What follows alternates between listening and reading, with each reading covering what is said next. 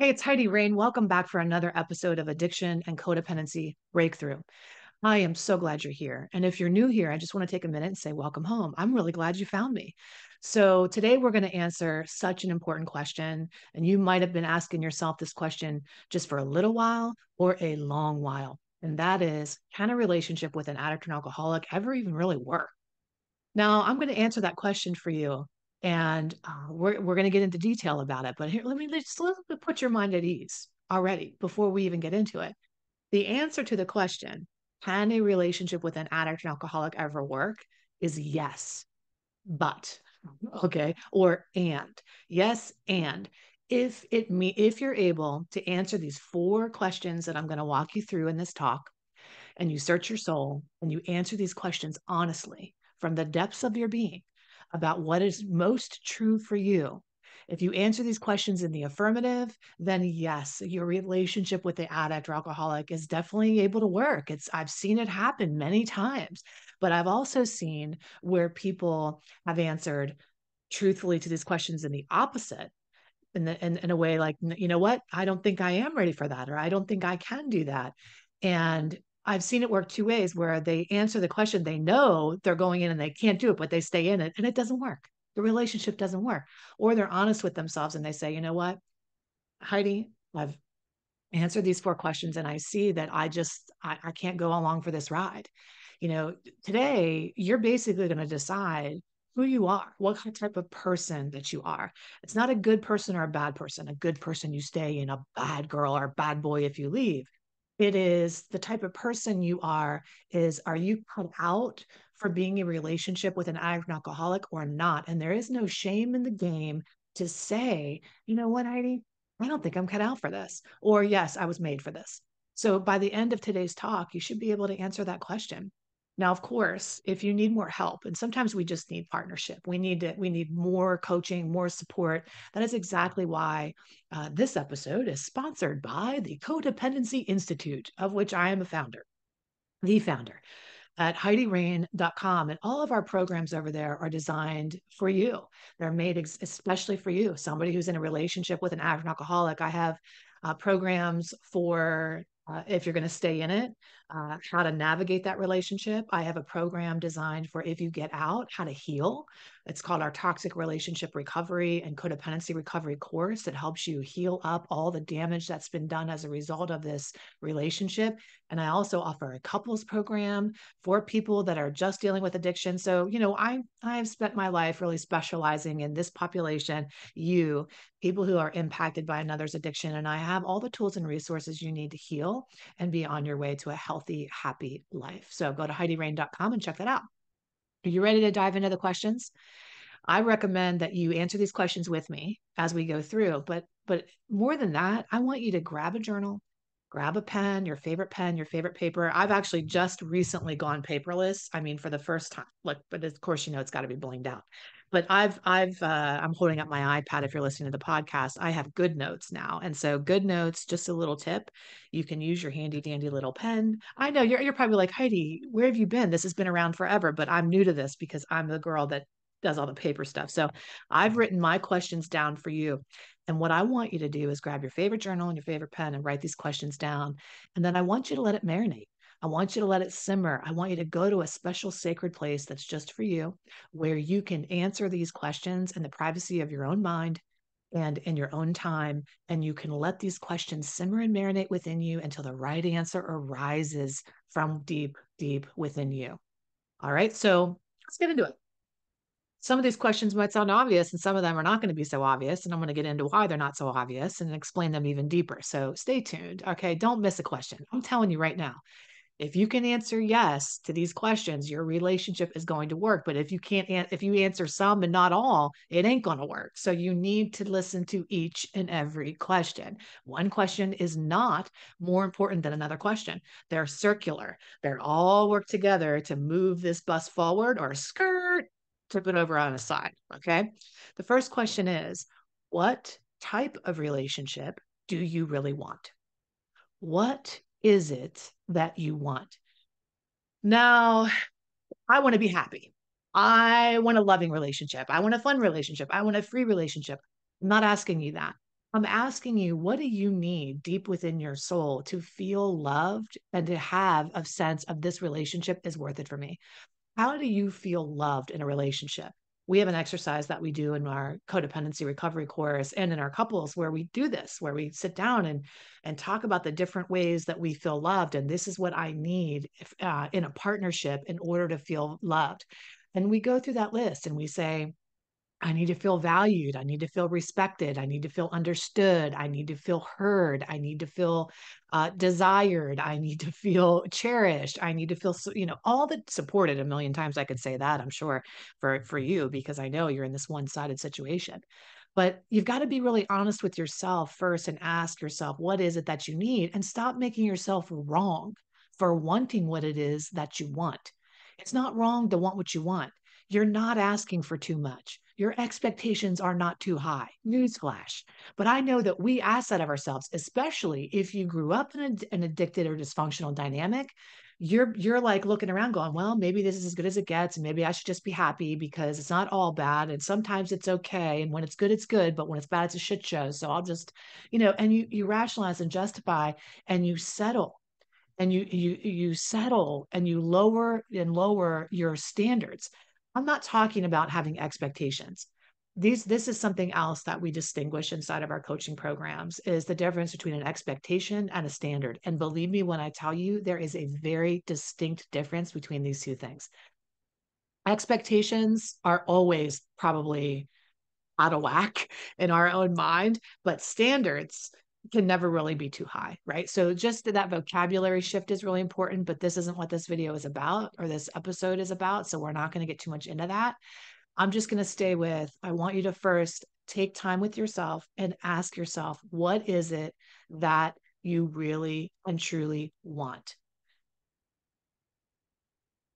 The next question that you're going to ask after you take your time with that first question is that is this person, see, you're probably thinking to yourself, well, anybody can do anything. This person can give me all those things. I know that my expectations aren't too high, right? Or my standards, however we're going to word that today, aren't too high. Okay. I'm just going to go there. My standards aren't too high. I need to feel cherished. I need to feel respected, understood, valued, listened to. I need communication. I need, um, you know, give and take, shared responsibility, all these things. My expectations aren't too high. But then you get into a relationship with somebody and you think that everybody on the planet is capable of meeting these expectations.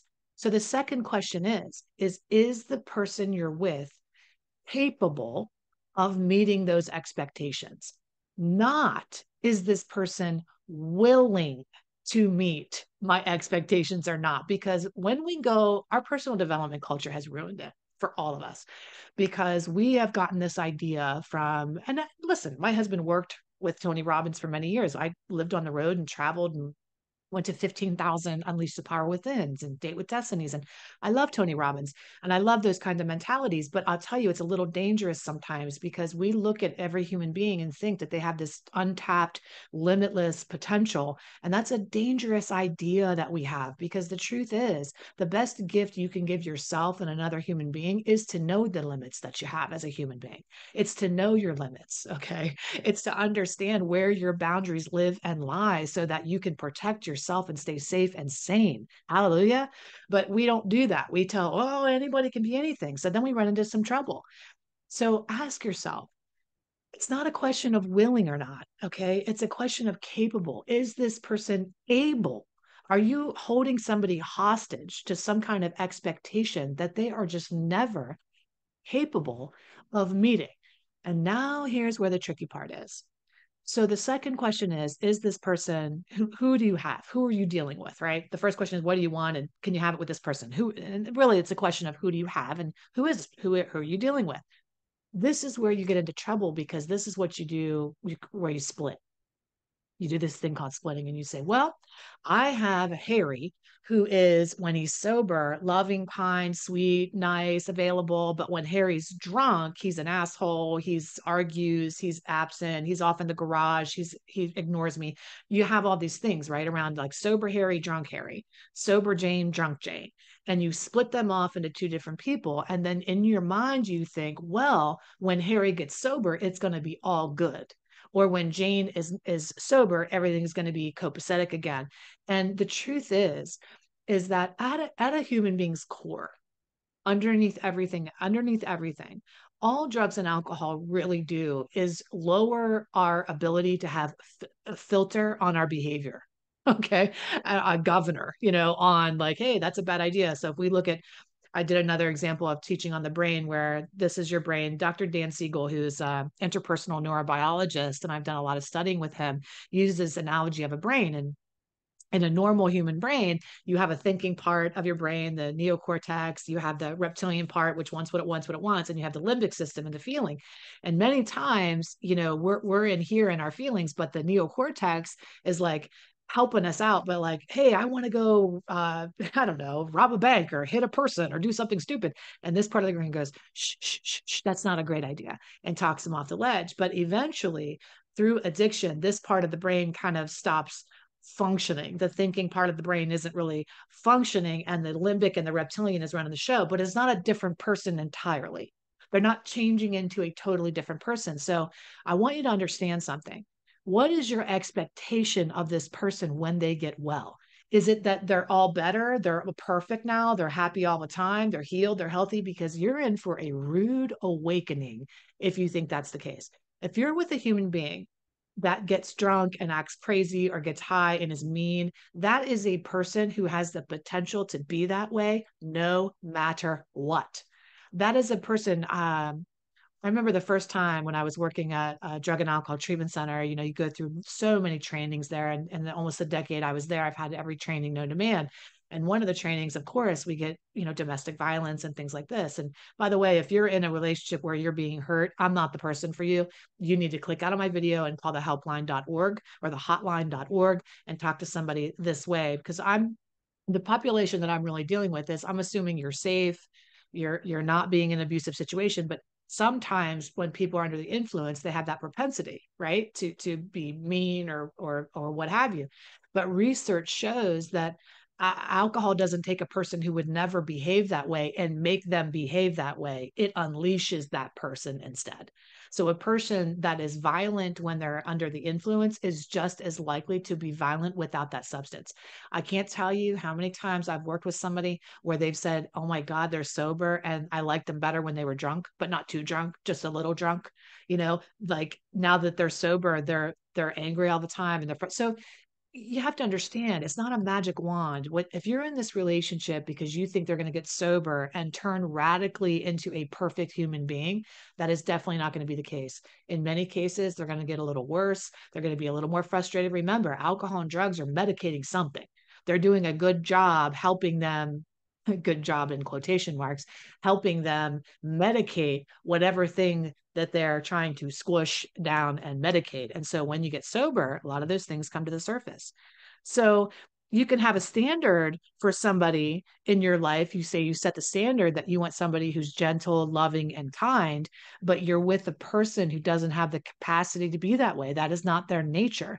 So many of us are confused about what is an addict's nature and what is their nurture. What is the addict's behavior and who are they really without that addiction? And this is what we have to find out. These are the things we need to know.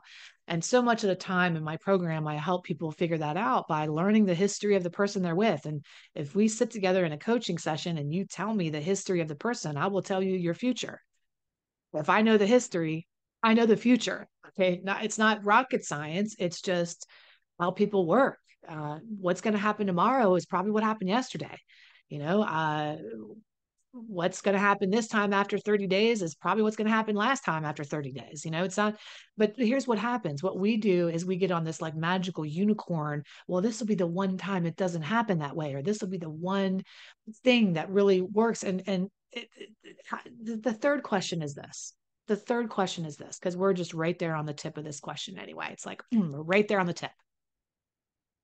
How long do you want to deal with this is the third question. How long do you want to be with an addict or an alcoholic? That's the third question. Think about it. I'll give you a second here. How long do you want to be with it?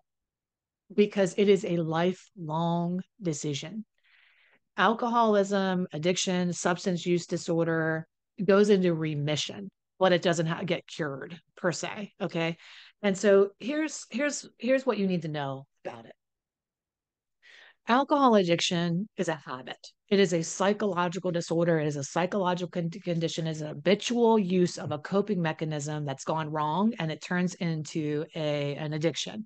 And we all have addictions. We all have habits that are bad. But let me ask you, have you ever had a bad habit in your life that you magically got rid of that never came back to haunt you, like overeating or whatever it is? Do we just say, oh, I'm magically, I have a bad habit of running to Oreos whenever I'm in distress, but thank God that's never been an issue for me for the rest of my life because I decided that it wasn't an issue. All right. Maybe there are moments that it's an issue, but we work at keeping that in remission. We do other things. We take care of our bodies. We nourish our bodies. We feed what we ask ourselves, what am I really hungry for? In other words, we do the work. So if you're with a human being and you think they're just going to go into treatment and get it over with, and they're going to be done, and thank God that's over, it's never over. Somebody's going to work at recovery, meaning being a better version of themselves for the rest of their lives. That's what recovery is. Recovery is in a constant state of evolution and progression towards our best self. That's what it is. It's living a fully self-directed life where I am not at the mercy of my habits. I am not at the mercy of my whims and my feelings. I have my mind in control of my actions. And so addiction isn't like you go get cured. Like, if we think about addiction like cancer, okay, we'll make this analogy first. Addiction is like cancer where it goes into remission. But if somebody does, here's how it's not like cancer. If somebody does everything they need to do in remission and their cancer, they're eating right, they're taking all the exercise, they're feeding their mind and body and soul and spirit with what they need, the cancer could still return and it's out of their control. If an addict or an alcoholic goes into remission, it is completely in their control. There isn't like a beer fairy or a pill Santa that comes in like so sneaks in the night and shoves shit in your mouth. That's not how this thing works, right? If I relapse, it's because I am actually making a decision and I am relapsing. So they do have control over their recovery, but they don't have control over their addiction. Meaning when they're in it, but they have control when they're in recovery. They are absolutely in control. And so, but it's not something that's just over with. When I got sober 12 years ago from alcohol, I decided to go alcohol free. I haven't had any alcohol since then. And to me, I know in my heart and soul, it's off the table as an option. But what do I do now when I still get stressed out or when I feel overwhelmed or when I feel sad or I'm still always developing coping mechanisms and other ways to live my life. Now I have another video called The Best Explanation of Addiction Ever, and that explains how and why we get addicted. So you should probably watch that if you want to learn more about what recovery looks like as well. So the third question is, how long do you want to do it? And if you say, I'll be with you so long as I don't ever have to deal with this again, then this probably isn't the person for you. This probably isn't the person for you. You'd probably be better with somebody who doesn't have addiction issues in their history at all. If this is a ride you're unwilling to go on. So we've talked about three things so far. We've talked about, what do you really want? Taking the time to figure out what type of relationship you want. The second question is who you're with capable of giving you what you want without splitting that person? Okay. How long do you want to do this? Whether this person gets better or not, how long do you want to be on this ride? And I wrote down a fourth question. And do you have a plan in place when it gets tough? I think that there are more than four questions to ask yourself, PS, but I know for the sake of this lesson, we want to keep it digestible. I don't want to stuff you full of information and then you're like, oh my God, I'm so full. I can't move. Okay. So do you have a plan in place? Because addiction is like a hurricane. And I've said this analogy many, many times. And hurricanes, when you decide, you say, yes, Heidi, I know what I want. I know this person is capable of giving it to me. Okay. I know they are because they do. They do. They're not, I love everything about them, even when they're under the influence. It's not, crazy mayhem or whatever. And I know that it's a lifelong thing, Heidi. Okay. I know that they're going to be working on their recovery. There's no magic pill. That's what got me into that's what got him into this mess in the first place, thinking it was a magic pill. The fourth question is, what's your personal plan for navigating this relationship? What is your personal plan? All your personal power is in that personal plan. So addiction is like a hurricane. I live in Florida and I'm choosing to live in Florida. So I'm choosing to live in hurricane season, just like I would be choosing eyes wide open to go into a relationship with an addict or an alcoholic. So there are certain things that I need to do in order to be okay inside of hurricane season, just like there are certain things that you need to do in order to be okay living inside of this addiction. You have to, just like I have to put the stupid shutters up on my walls and go to Costco with the other jerks and get all the snacks and eat them on the first night, okay, before the storm even comes. And like I have to, put all my things away from certain rooms and put them up high and do all the stuff and get the stupid headlamps. You have to know how to protect yourself emotionally, financially, physically, spiritually, mentally, and those are called boundaries. And there's not just one boundary. It's like, what's your personal plan when somebody relapses? What are you going to do when somebody is struggling? How do you encourage somebody to get back into treatment? Or what is your philosophy on that? What's the living scenario when they're struggling? I mean, these are the things that I help my clients figure out. And I get to tell you, this personal plan is one of the most important parts. Knowing what you're going to do while you're on this journey is life changing. And also, it just makes your relationship so much easier. There's no surprises. We are all on the same page. You've set this boundary with the addict or alcoholic while they're in a good space, while they're in recovery. We've signed a family plan. We know what the plan is for the family. The whole family's in on the plan. And that's really where the magic happens. And that's where I've seen most successful couples have checked every single one of these boxes. They've come to me and they said, yes, this is here's what I want, Heidi. Okay, here's what I want. Yes, this is my person, Heidi. I've gone through your rapid discernment method. I know this is my person. I figured out who they really are. I know their nature versus nurture. I've got it. And I know that I'm down for this ride. I know it's going to be a lifelong thing. I know recovery is forever. I know we're all progressing. And now I have my personal plan in place. You will have a beautiful relationship and you will have a lifelong relationship. And that'll be very worth it to you if this is your person. But if you've gone through any of these questions with me and you did a big skirt, you did a big pull over, this ain't working, I'm going to turn this car around, then you know that it's time for you to say goodbye. It's time for you to end this relationship and stop holding on and holding hope that somebody's going to be somebody other than who they truly are. And you might not want to break up because you have guilty feelings for leaving this relationship. And there's the video I did on guilty feelings for leaving an addicted relationship, or what to do when they blame you for their addiction. There's many things here. There's so many resources here for you. But again, if you want to go deeper and you want to deepen our connection and our relationship and you want support along this ride, you want to meet me and meet with me weekly and get together and figure out how to do this thing, then I'm here for it. And I would love to support you every step of the way. Okay. I love you. Take excellent care of yourself. Make sure you subscribe and like and leave a comment. It helps us help more people. Until the next time, I love you and you love you. Okay. That's the best thing you can do. I'll see you soon.